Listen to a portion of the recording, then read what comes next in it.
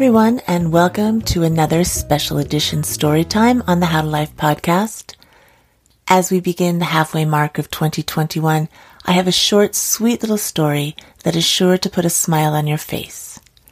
So take a break for a few minutes to listen to Miles of Smiles by Karen Kaufman Orloff.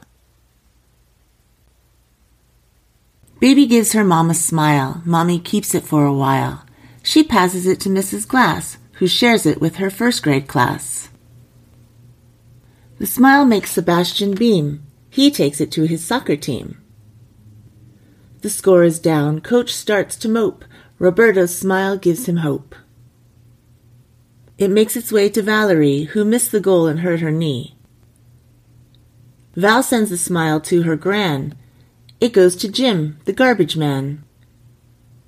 Jim takes a smile to his boss, who's had a day that's made him cross. His boss goes out for dinner later. The smile cheers up Ed, the waiter. Ed gives it to a boy named Shane to soothe him when he breaks his train. When Shane arrives at Grandpa's place, the smile brightens up his face. Gramps walks the smile across the street and gives his neighbor Ann a treat. Ann seals the smile in a letter to make her sick niece Jen feel better. Jen takes the smile for a run. She waves to puppies having fun. One pup who's made his getaway sees Baby and he wants to play. The mommy laughs, then she thinks, maybe.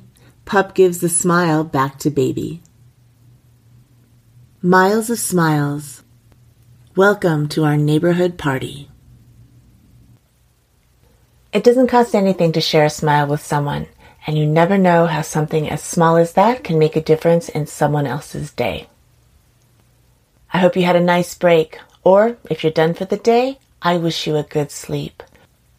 Wake up refreshed and happy, and don't forget to smile. I'll be back again next month with another story for you. See you again then.